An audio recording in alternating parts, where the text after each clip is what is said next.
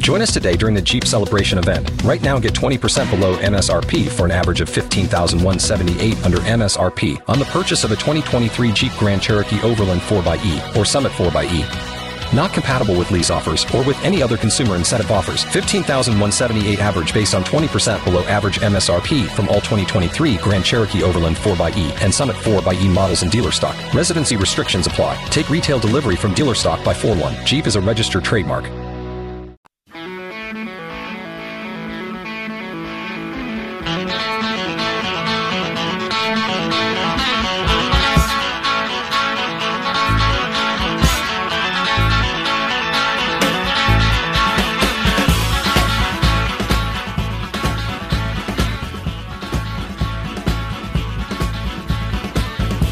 Welcome into another edition of Sports Talk with Lauren Tate and Scott Beatty kicking off 2 hours of fun and fiesta all the way till 6 o'clock.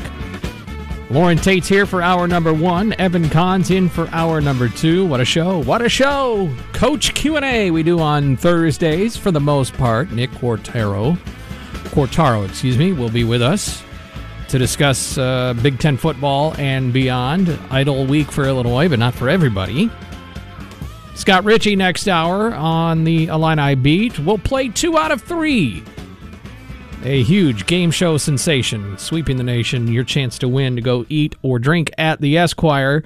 So be ready if you would like to play that game next hour.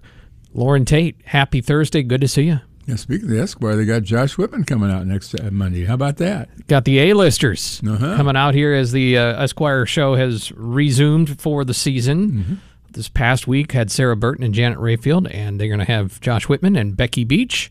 That's right. And I'm guessing Becky Beach can still go lower than Josh Whitman and a lot of people on the golf course. I'm sure she can. Josh is not much of a golfer, I know she can. Josh is actually not much of a golfer. He's probably, if you're an athletic director, you probably have to be able to hold your own just to be able to go out and socialize and do what you do at golf courses. But yep. every day we look at the White Sox, and they just finished with a win today. 5 home runs for the Southsiders in Cleveland, just what they needed. Elvis Andrus. Who? Elvis Andrus hit a home run. There was off a rookie pitcher. Yohan Moncada had one, and that was one of his 4 hits in the game. Much-needed victory for the White Sox. They are 4 over 500, and back to 4 games out on the Cleveland Guardians. Guardians have played more games. So, go figure. Couldn't beat Colorado yesterday, and then today they thumped Cleveland. It's still a tough pull. Well, the expectations are so much there. Mm-hmm. I don't think the expectations were anywhere near what they were. We talked about this yesterday. 2 months ago, Did you see that Ken Rosenthal wrote an open letter to Tony La Russa and told him to quit? He said, I'm trying to be sensitive to your health issue here. It's not just the health. It's just take a seat. The interim manager is doing a better job than you. Can you imagine writing a column? I bet you have, in your time, once or twice, written a column to the effect of the effectiveness of a coach, but can you imagine ever penning a column as an open letter directly to a coach and telling them, please, for the good of all involved, please I've never done that. Resign? Never done that. Probably should, but I haven't. Yeah. If you got anything on your mind, Castle Heating and Cooling text line, 217-351-5357. You can join us that way. Coach Q coming up. We got some other goodies as well. 1 week from today, Illinois football will play against Chattanooga. That'll be a nighttime start at 7:30 a week from tonight. So we'll have sports talk over at Grange Grove. That's the plan, at least. Mm-hmm. 4 o'clock, and then 5:30 our game day coverage will start, and then 7:30 the kickoff. So tomorrow, I think the program is going to treat everything like a Monday. Mm-hmm. No, like a Sunday. No, this would be a Sunday. He's got it mapped out. I don't know what he's doing. Brett Bielema is talking tomorrow as if it was his Monday availability on a normal week. So I guess I'm off a day. I don't know how it's kind of goofy. Chattanooga's got the harder schedule, though, because A, they're not a FBS team, but B, they play on Saturday, and then they'll play again on Thursday. So they get the very short week for them trying to prep for Illinois. Illinois just can't overlook them. That's all. Yeah. If they play ball. I'm anxious to talk to Cortero today because of the discussion about man-to-man coverage and how you take advantage when teams, particularly on defense, can move their players around. I mean, it's basketball. It's all we talk about. Who's going to guard? So who's going to guard the point? Who's going to guard the center? You know, these are all matchups in basketball. That's exclusively matchups. In football, it isn't so much, but I guess there is an awful lot of that going on that we're not aware of, where you try to match up your best receiver against their weakest defender, or vice versa. Defensively, you try to put your best guy on their best guy. Devin Weatherspoon, outstanding game. He has quickly risen to the top of those scouting reports, and he talked with the media today. Well, taking care of the ball, you know. I mean, that's not him. That's Barry Lunny. But if he was there, he would say he likes playing man. That's what he told us. He likes the challenge. I wish I had the numbers as to how many times Illinois played, what percentage of the time Illinois played man-to-man under Lovey and Lovey's defense, and how much, what percentage they're playing now, because I think it's dramatically increased. Well, like I said, the Virginia coaching staff last week noted that there's a high percentage of it, higher compared to most. I asked if that was the case. You can do that if you have the guys that can cover somebody else one-on-one. And also if they are getting help up front. Well, that's right, and there's also help in the secondary. Everybody isn't locked on one player in the secondary. You've also got some rovers back there. Let's go to the phones, 217-356-9397. Steve's with us. Hey, Steve. Yeah, hey, I wondered what you guys thought about Roger Federer's retirement from tennis today, where that leaves him in the all-time greats, and then also wondered if Lauren saw the article I sent him that tennis was the 7th toughest sport, golf was the 52nd toughest sport. I don't even consider golf a sport. I wonder what he thought about that. Thank you, Steve. Well, that's hard to do either way. I think that golf is a sport. I mean, at least you do have to walk. There have been a lot of fusses over guys wanting to ride carts, with injuries or ailments that prevent them from walking 18 holes in a day, or in some cases more. But I can't argue the fact that you have the mobility of somebody like Federer is just astonishing. What they can do on a tennis court, their athleticism. You don't have to have real athleticism to play golf. You have to be able to stand in one place and swing the same place every time. Yeah. I mean, there are good golfers of all sort of fitness levels. I'm not talking about pro. Sure. Well, even in pro, there's some examples, right? But the guys work out a lot more now than they did 50 years ago. Yeah. But golf is obviously a game you can play at almost any age. Mm-hmm. And you can't play football all your life. No. So, but I don't know. It's in the sports pages. I've never heard somebody say it belongs in news, so I'll say it's a sport. It takes a lot of coordination and to hit a golf ball and hit it straight and long, as some people do. Yeah. Some other people do. And, not quite the same. Baseball is a very highly skilled thing. There are some... It's different hitting a moving ball. Did you see that fastball? They had it was on. I saw it on the internet someplace. This guy had a 9-inch break on his fastball. That's not curve. It went the other direction. I don't know how you call that. 9 inches. I don't know how you call that a fastball. Yeah, well, you throw it like a fastball, and when you release it, it spins to the right. The other thing I don't get is the other day I'm watching it. The pitcher pitches and it goes right into that box, lights up at 98, and then they flash sinker. And I'm thinking, that's just a fastball. I'm sorry, anything at 98 is a fastball. It really is a fastball. Boy, look at it sink. No, that's just gravity. That's what happens. See where Chapman's coming back with the Yankees? Do you know that he threw one ball, and I don't know if they got this right, 106 miles an hour. Jordan Hicks was at 103 last night. I know. He walked somebody with it. I know. Good win for the Cardinals last night. Yeah. And a very, very historic moment. Historical win, yeah, it sure was. Were you surprised to see Yelich take that first pitch so they could throw it in? I was surprised that it was so obvious that he was doing it. He just stood there and let him know, I'm not going to swing. Yeah, and Yachty acknowledged it, but then the next thing he does is gives him another strike, and I think and then he he struck out. him out. Yeah, I mean that's you say I'm going to take it, and don't you maybe the gentleman thing to do would throw it a little bit outside so you can. But it was anyway. Wainwright was great. The television kind of said he held this thing together. There was a lot of hits, but not a lot of runs. He had what he called a lot of traffic. Yes. So it's just something special going on there with the Cardinals in this whole season. There's just kind of a with Pujols going out and with Yachty and Wainwright and with what Goldschmidt and Arenado are doing at the corners. And then you've had some people you've called up, and they've been effective. Or not. Well, yeah, but I mean, it's just kind of a little bit of it's a little bit storybook is what it is for baseball. In the midst of everything else going on, it's like, well, the Cardinals are a nice story. We asked Joe Pott yesterday if he saw any weaknesses in the Cardinals, and he said, not right now. And I said, I object. I think it's the Dodgers.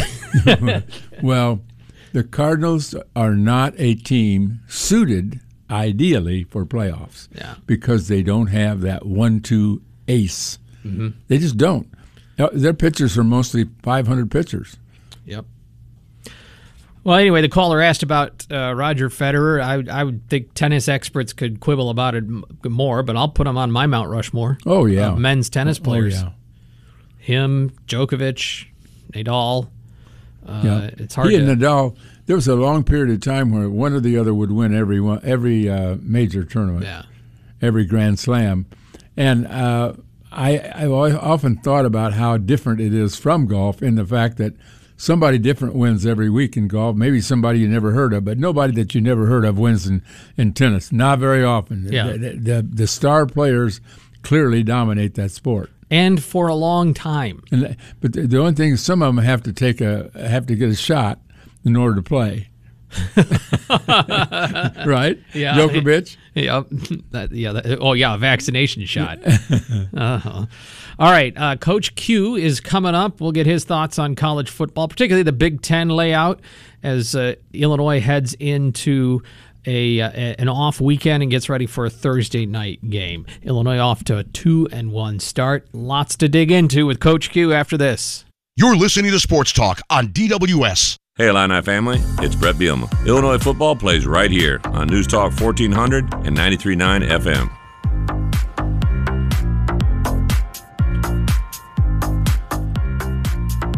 You've got Sports Talk with Lauren Tate. I'm Scott Beatty. It's News Talk 1400 and 93.9 FM. Great to be with you on this Thursday. Most every Thursday here in football season, it's Coach Q&A with Coach Nick Quartaro. You also read him today in your News Gazette. And Coach joins us on the line. Hey, Coach, good to have you again. Yes, good afternoon, guys. Great to be with you. How did you enjoy Illinois and Virginia this past Saturday? What a difference a year makes. What a difference a year makes, and also what a difference a week makes, in that regard, because you go from having a game, not really in hand, but a chance to win that one to open the Big Ten season with Indiana.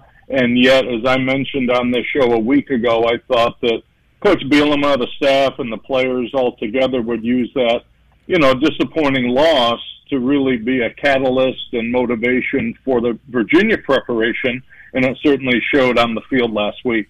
Absolutely. The defense, how much do you want to pump the brakes on the accolades for the defense, given we were talking with somebody else this week, what if Virginia's actually just a really bad team this year? You know what I mean? Like as things play out, I mean, what could your eyes tell you that, wow, this is a really good defense, and well, hang on and let's see how this plays out?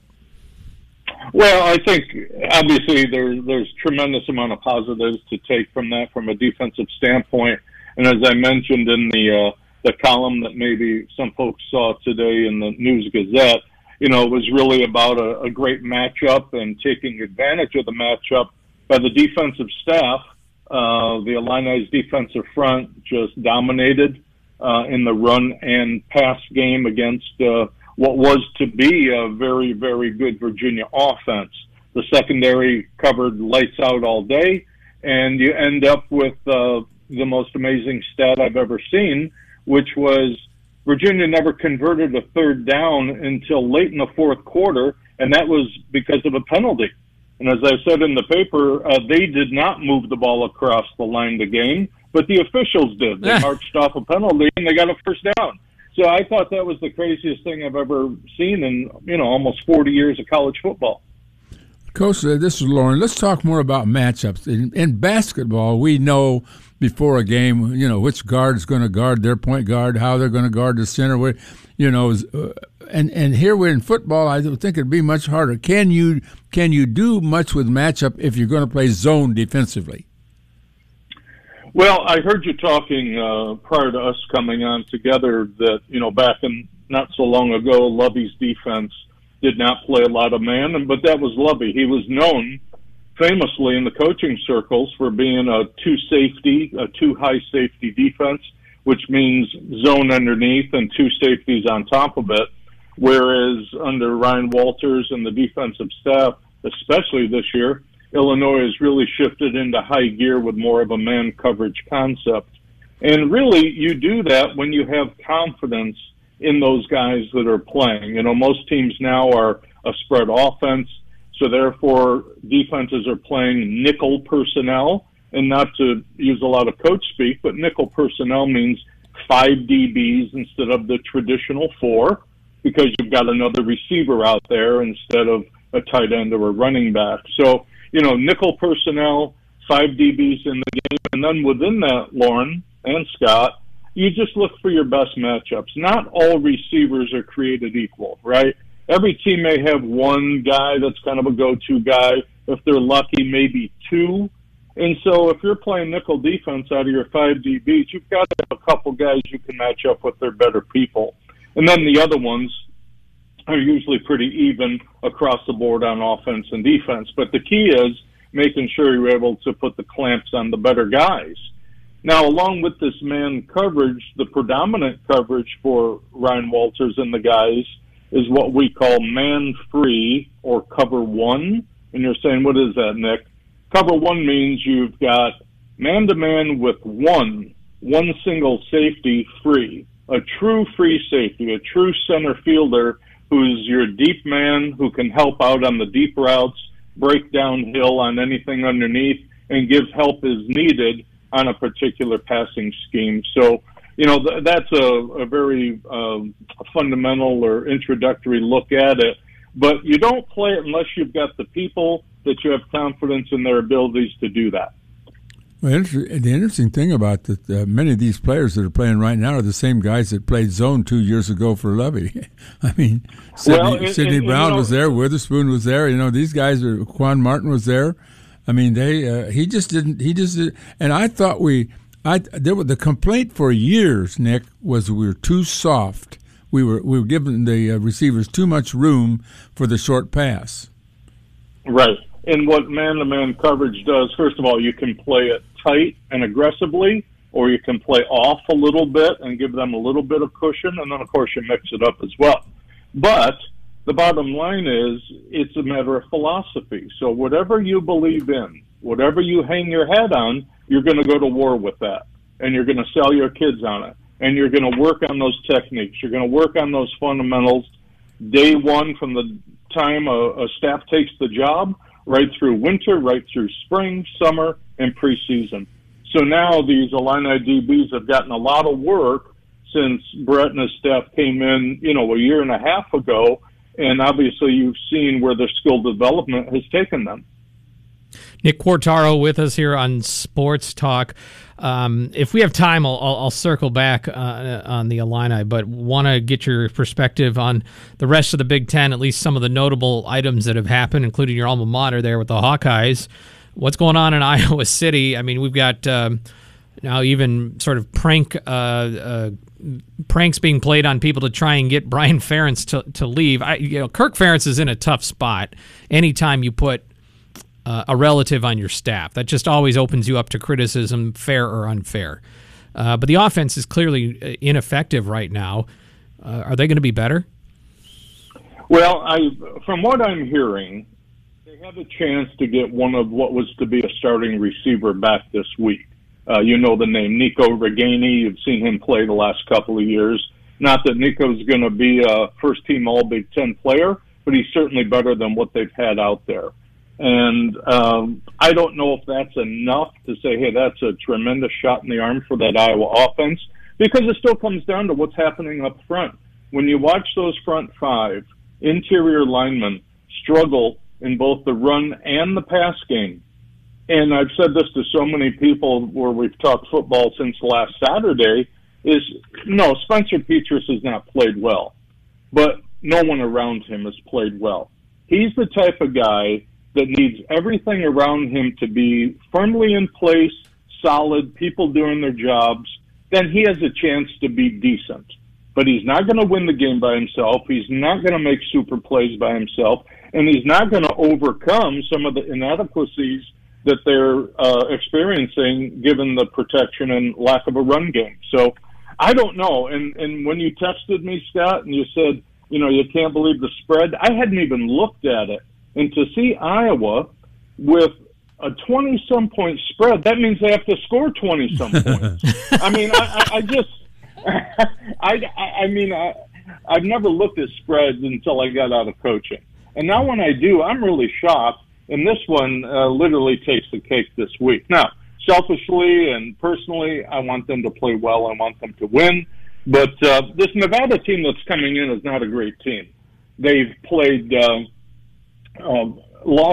they lost to Incarnate Word, who's a very, very much a throw it around the parking lot type of FCS team, and they beat Texas State, and they also beat New Mexico State. So those are not world beaters by any means. They haven't been tested. They do lead the nation in takeaways by their defense, so that doesn't help the Hawkeyes because they've been giving it away way too much, which is so uncharacteristic of Kirk Ferentz's teams. So Iowa's got to tighten it up. The defense will be there. The kicking game will be there. If Iowa does not give it away and they can do something on the line of scrimmage with their O-line, they have a chance certainly to win that game. Now, I'm not a betting guy, and I'm not going to try to overcome 23 points or whatever, but I do hope they can put up a W. By the way, did you see who's coaching in New Mexico State? Jerry Kill. I know Jerry. Jerry was with us at Rutgers for a year or so before he got out and went back to administration at Southern. But, yeah, Jerry's a character and certainly a great guy known in the world of coaching. And you talk about having your work cut out for you. He has it out there in Las Cruces.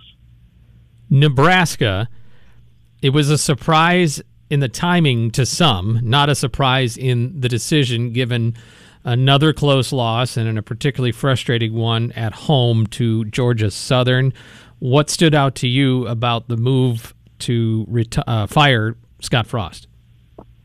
Initially, I thought, because I'm a coach at heart, I thought, oh my God, that's terrible. And then when I stepped back, took a couple deep breaths and thought about it, and I put myself in Trev Albert's shoes, I really agreed with it. And after I watched and listened to Mickey Joseph's press conference along with Trev Albert's press conference, I really believe the move was done for the right reasons for the 115 or 120 kids that are on that football team.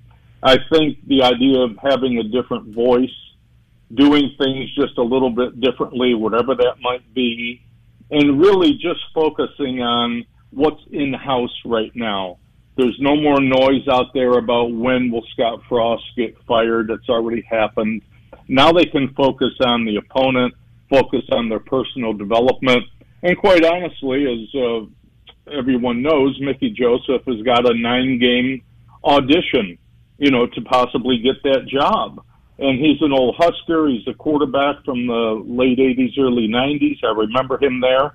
And the thing about this, the Nebraska faithful will show up louder and prouder than ever on Saturday.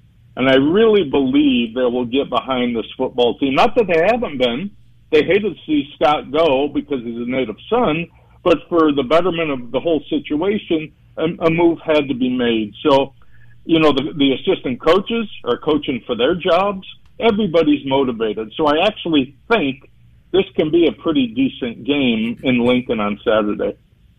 There hasn't been a lot of conference play yet, but with Iowa losing and Wisconsin losing, is there anybody in your mind that says to you, best team in the Big Ten West right now? Not right now. I think if I were to, and I haven't given a ton of thought, but if I were to have to put maybe a nickel or dime bet down, I might think Minnesota, maybe. And the only reason I say that is they've got the ability to run the ball. They have an athletic quarterback. Their defense, which was super a year ago, is also strong this year. Now, they haven't played anyone, but the elements I just talked about have been evident. So if that continues along the line, they stay healthy, all that good stuff that coaches always say, but if that truly happens, I think they could be there toward the end. Obviously, the Illini can do some things. You're not going to get that Indiana game back, but you can certainly take care of what's ahead. And again, keeping people healthy. They lost the outside linebacker last week who's gone for the year, and that's a shame because there's a lot of football to be played. But if they can keep their key people healthy, the Illini can be in the hunt. I honestly don't see Iowa in it unless something changes drastically. And Wisconsin's going to have to show me something. For them to turn the ball over 3 times in the second half against Washington State last week, that was a shocker. That is not Wisconsin football. And, they're going through a bit of a change there. Paul Chryst isn't calling the plays. They have a coordinator who's actually calling it. It's not just a title. He's running the offense, and they're trying to open things up a little bit, not so much smash mouth and hammerhead football like they've always done. So they're going through a little bit of growing pains, and they need to clean that up if they're going to factor in the West. Real quick on Chattanooga, what did the Illini have to be concerned about here to avoid an upset? And I did mention yesterday that they played Kentucky within 28-23. That's a close game last year, so they are capable, it sounds to me like, of coming up with a good game from time to time. Yeah, they're like a lot of very good, very solid, very good FCS teams in the sense that they're going to have a few real quality individuals that could play Big Ten football, but they don't have the depth. And I think that's the biggest thing that makes a difference when you play teams like that is depth. But what needs to happen, I heard you bring it up, Lauren, is the fact that Chattanooga, unfortunately, is playing on Saturday. They play Samford. Mm-hmm. And, they've got to worry about their business there. And then, of course, they're going to come up to Champaign just a few days later, whereas the Illini have been able to get healthy. Any nicks and bumps and bruises they had coming off the first 3 games, you got a chance to get those healed. You got a chance to focus in on the opponent. And without question, the matchups that I've talked about will be in full force and on the Illini side. So I just think as long as they stay with their methodology of winning, which is pound the football, some play action, take some shots downfield. I like the fact that Coach Lenny's trying to utilize the entire receiver core and have all those guys step up. And then defensively, stay healthy and do what you do, and I think there should not be a problem at all there. How long will you play, if you could be in charge of the Illini for a day, how long would you play the first string? In this situation, on a Thursday night, Game 4, with Wisconsin in 12 days? Or 10 days. 10 days. Yeah, I mean, if you think of it along the lines of, let's say this game were to be in the week 0, if it were to be there, I would get them out of there as soon as possible, a 24-point lead, 28-point lead, something like that. And I probably would have the same thoughts going into this one. The other thing would be if anybody who is starting or playing a significant amount of time is playing at 90, 95% health, and they're doing fine, but they're just a little bit short of 100, I'd get them out as soon as possible. In other words, do what they need to do, but let's get them out of there so they don't risk further injury. And then for your any positions that are truly thin in terms of depth, whatever they deem weak on the depth chart in terms of experience, get that guy out of there, get someone there to get experience, because in the course of the next 9 weeks, you're going to need everybody in that 2 deep to step up and play at some point. Coach, you add to our depth chart here on this broadcast. We appreciate it very much. And very good. And hopefully we'll get to see you here in town sometime, but we're glad to have you either way. Great. Thanks so much, and we'll be on next week talking about the moccasins. That's right. Thanks, Nick. All right, that's Nick Quartaro. All right. Thanks, guys. Yep. You read him in the News Gazette. You hear him here on Sports Talk. Coach Q. Lauren and I have some more. There is, want to bring this up because the students section, Lauren, sold out for basketball in 36 minutes. And that's great for Illinois basketball, but there's some that are left out without tickets in the student world. So we'll talk about that when we come back. You're listening to Sports Talk on DWS. Hi, this is Joey Wright. It's rivalry week in Champaign as Central and Centennial prepare to do battle on the gridiron in the News Gazette and Light Rock 97.5 high school football game of the week. Me and Scott Beatty have the call Friday at 6:45 on our sister station, Light Rock 97.5. Tune in tomorrow for White Sox baseball here on News Talk 1400 and 93.9 FM. Sports Talk, thanks for Coach Q being with us for our Q&A segment. Tomorrow we'll do a lot of our typical Friday fun. Brian Barnhart's Notebook, Matt Daniels from the News Gazette, Bob Osmussen in his world. Michael Martin will come in as well, so that's all tomorrow to finish out the week on a funky Friday. We're going to play 2 out of 3 coming up next hour, so be ready to dial up if you want to be a contestant on that. Text line says, Lauren, I would like to see a movement to open up more basketball seats for the students. Limiting 3,000 students on a campus with an enrollment of 50,000. There are so many disappointed students. The site crashed, and many, many students didn't even get an opportunity. Well, those other seats are awful valuable. As you know, they and if you have a cutoff of 3,000, the next 100 are going to be disappointed. For sure. Yeah, the same. If you went to 5,000, somebody wouldn't get a ticket probably. Well, it'd be the same thing. Any number you pick, there'd be some. If it's sold out, there'd be somebody disappointed. But I think it's great that they've got the interest that they do. I wish I wish the students had the same interest in football. They're probably saying the same thing in the ticket office. We wish. Give us free tickets. Yeah, or we might be willing to dial down student demand. We wish we could dial down a little bit of that student demand for basketball tickets in place for football. But what I'm hearing for this Chattanooga game is that they're overflowing out of the north end zone and into section 101 with tickets for students. Free. That will do it. Keyword free. And I think long term. We've talked about this, others have too. It'd be great to see students permanently in somewhere in the east stands along the visiting sideline. Yeah, well, Illinois football will never be what we want it to be without filling that stadium. As long as you're going to have it 1/3 empty or whatever, 1/4 empty, it's just... You just can't expect the recruits to come. It is there is a bit of a disadvantage is when there is a decent crowd, more than half full. Most of them are on the west side. So as you're sitting in the press box or as you're looking from the television you're looking view, across, you're looking at empty seats in that upper deck. And you don't see how full it is in the nicest seats in the stadium. Also the suites and the Colonnades Club and all that. Yeah. But... yeah, so the students will be filling up the Orange Crush and beyond again, and 3,000 kind of wraps around behind the benches and over onto what would be the north or the south side, and a little bit more. They don't have it going all the way up into the 200 level like they used to, where it was just a big piece of the pie, and they sold it from top to bottom. Back to football. Okay. Do you ever see anything happening relative to moving the students to the east side. I think it's a smart idea. I don't know what it takes to do it.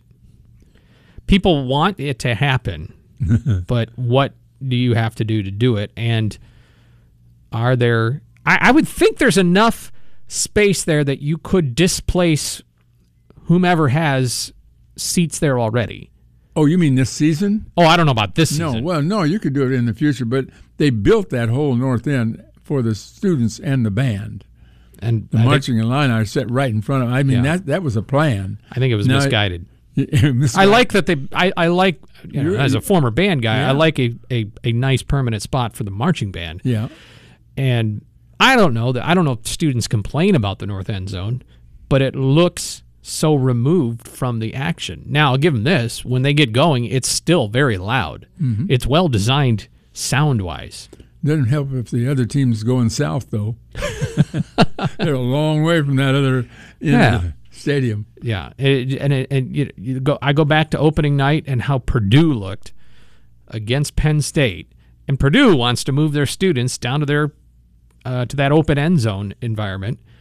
I think that's a mistake. You got them right on top of you right now. That's a tough place to play as a road team. Ross-Ade Stadium, a little old West Lafayette. It's a tough place when they get that blackout going. It really is. Penn State, same way. Iowa, they're right on top of you. Those are tough places to play. Mm-hmm. Make it so. That's what they should do. All right. Anything else we got to hit on here? I think we caught some of the big stuff from today.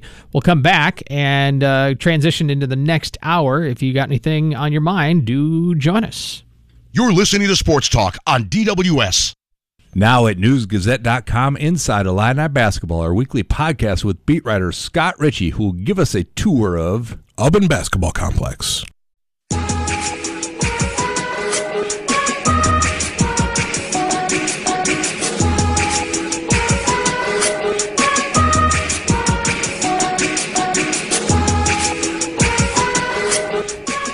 Well, there are some springish sports that are in action right now because they're also fall sports, being golf and tennis. The men's tennis team actually went up in rankings. I'm sorry, Adrian Dumont Chassard is up to number 6 in the PGA's rankings of college players. But the Illini overall are number 11, and they're hosting the GCAA coaches. The OFCC Fighting Illini Invite up at Olympia Fields starting tomorrow. And 54 holes of golf up there. Right? Yep. And they're going to have their first event ever. I don't know if it's ever, but at least ever at Atkins in the spring. Mm-hmm. It's going to replace what used to be the Kepler. Is what they used to go to before the last event of the regular season in the spring. You'll be able to watch them here along with several other notable programs, some of them Big Ten. But Jackson Buchanan, Pearson Hunt, Tommy Kuhl, Adrian Dumont Chassard, and Matisse Bessard are all in the lineup for Illinois at this invitational up at Olympia Fields. So that is good stuff. White Sox win today. They get 5 home runs. Roger Federer retiring. We talked some football with Coach Q. And Lauren, your reward for all this is another hour with me Saturday morning. Are you okay with that? Can't wait. We'll learn a lot more about Chattanooga. I don't know enough about them. It's in Tennessee. Yeah. They have a basketball team that Illinois beat in March Madness last year. But now Illinois has to beat them in football. And I think they will. All right, good sir. You get tomorrow off. We'll see you Saturday morning. Okay. That's Lauren Tate. Evan Kahn is coming up. Scott Ritchie will be in studio as well. We'll talk some Illini-ish things with him, and we'll play 2 out of 3. So get ready if you want to win some bucks to go eat and drink at the Esquire, or just have some pride in your name having won on Sports Talk. All options for you. This is News Talk 1400, 93.9 FM, WDWS, Champaign-Urbana. Here's the news.